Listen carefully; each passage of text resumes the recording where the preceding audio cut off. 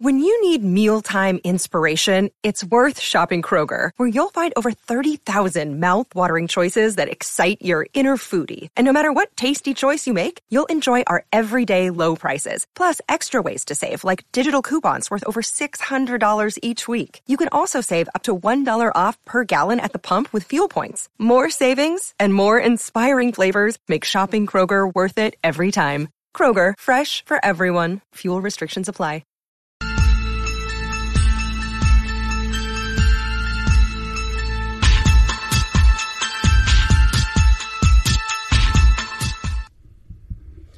Hey guys and gals, I'm really gonna get really super old school here, and I'm a fan of a lot of type of movies in different eras, in different years, different genres, and different centuries.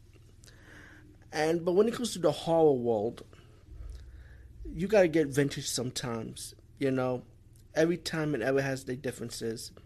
Like the 50s, mainly more science fiction, monsters. You know, we have our supernatural elements, but mainly the themes was sci-fi, UFOs, mutations, and creature features like. And curiosity to me will always be the best horror.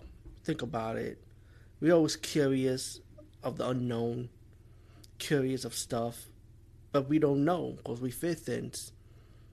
Until we figure it out, and we know if it's not harmful, why will we fear it? Right?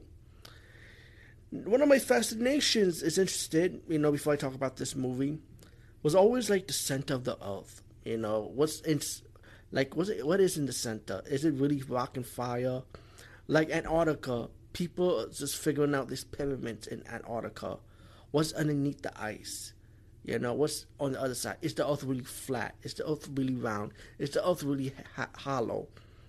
You know what I'm saying? And you hear all things about the center of the earth. And Unknown World from 1951 is no different than the theories, all those movies, or what we read about in books. Now, the true horror in this movie, to me, is more of curiosity. There's no monsters in this movie. Mainly, this is more drama, more sci-fi, because of the curiosity aspects of this movie. You got these scientists, different in their fields, want to go to the center of the earth to explore a new world. They have the lead scientist trying to pitch the idea of building a submarine, like a submarine, like they could drill to the earth, pretty much. Which you see in a lot of these movies, by the way, these type of movies. And the people that want to fund it decide not to because they didn't believe in their project. One day, one of the sons of the father of the project decided that I'm going to finance this project with going to the center of the earth, finding a new world for new life. And these different scientists decide to agree with him, and on one condition, if he comes along for the ride. Pretty much, once they got everything settled, the resources, how they're going to handle, breathe in the food before they go to the center of the earth.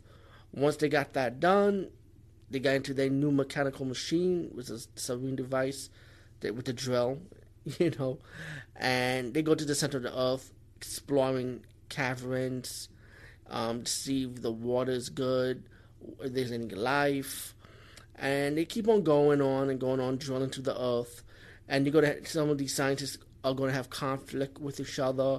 Some of them are going to die, They had to face terrain, toxic gas. And as more they explore, and so, like I said, some of them do die, so that's not to say.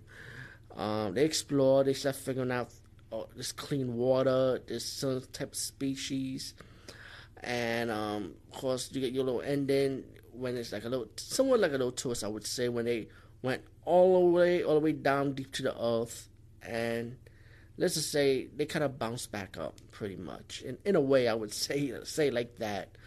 Unknown World from 1951. I really did enjoy this movie. It's not fast-paced horror.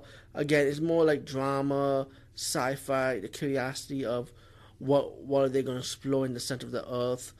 I highly enjoy this one. As being a a fan of old school vintage cinema. Also, not only new school stuff. You know, when you see most of my reviews, you might catch a few of my reviews with the old school reviews like this. For example, like the 50s or in the 30s, 40s, or like early 60s vintage stuff. You know.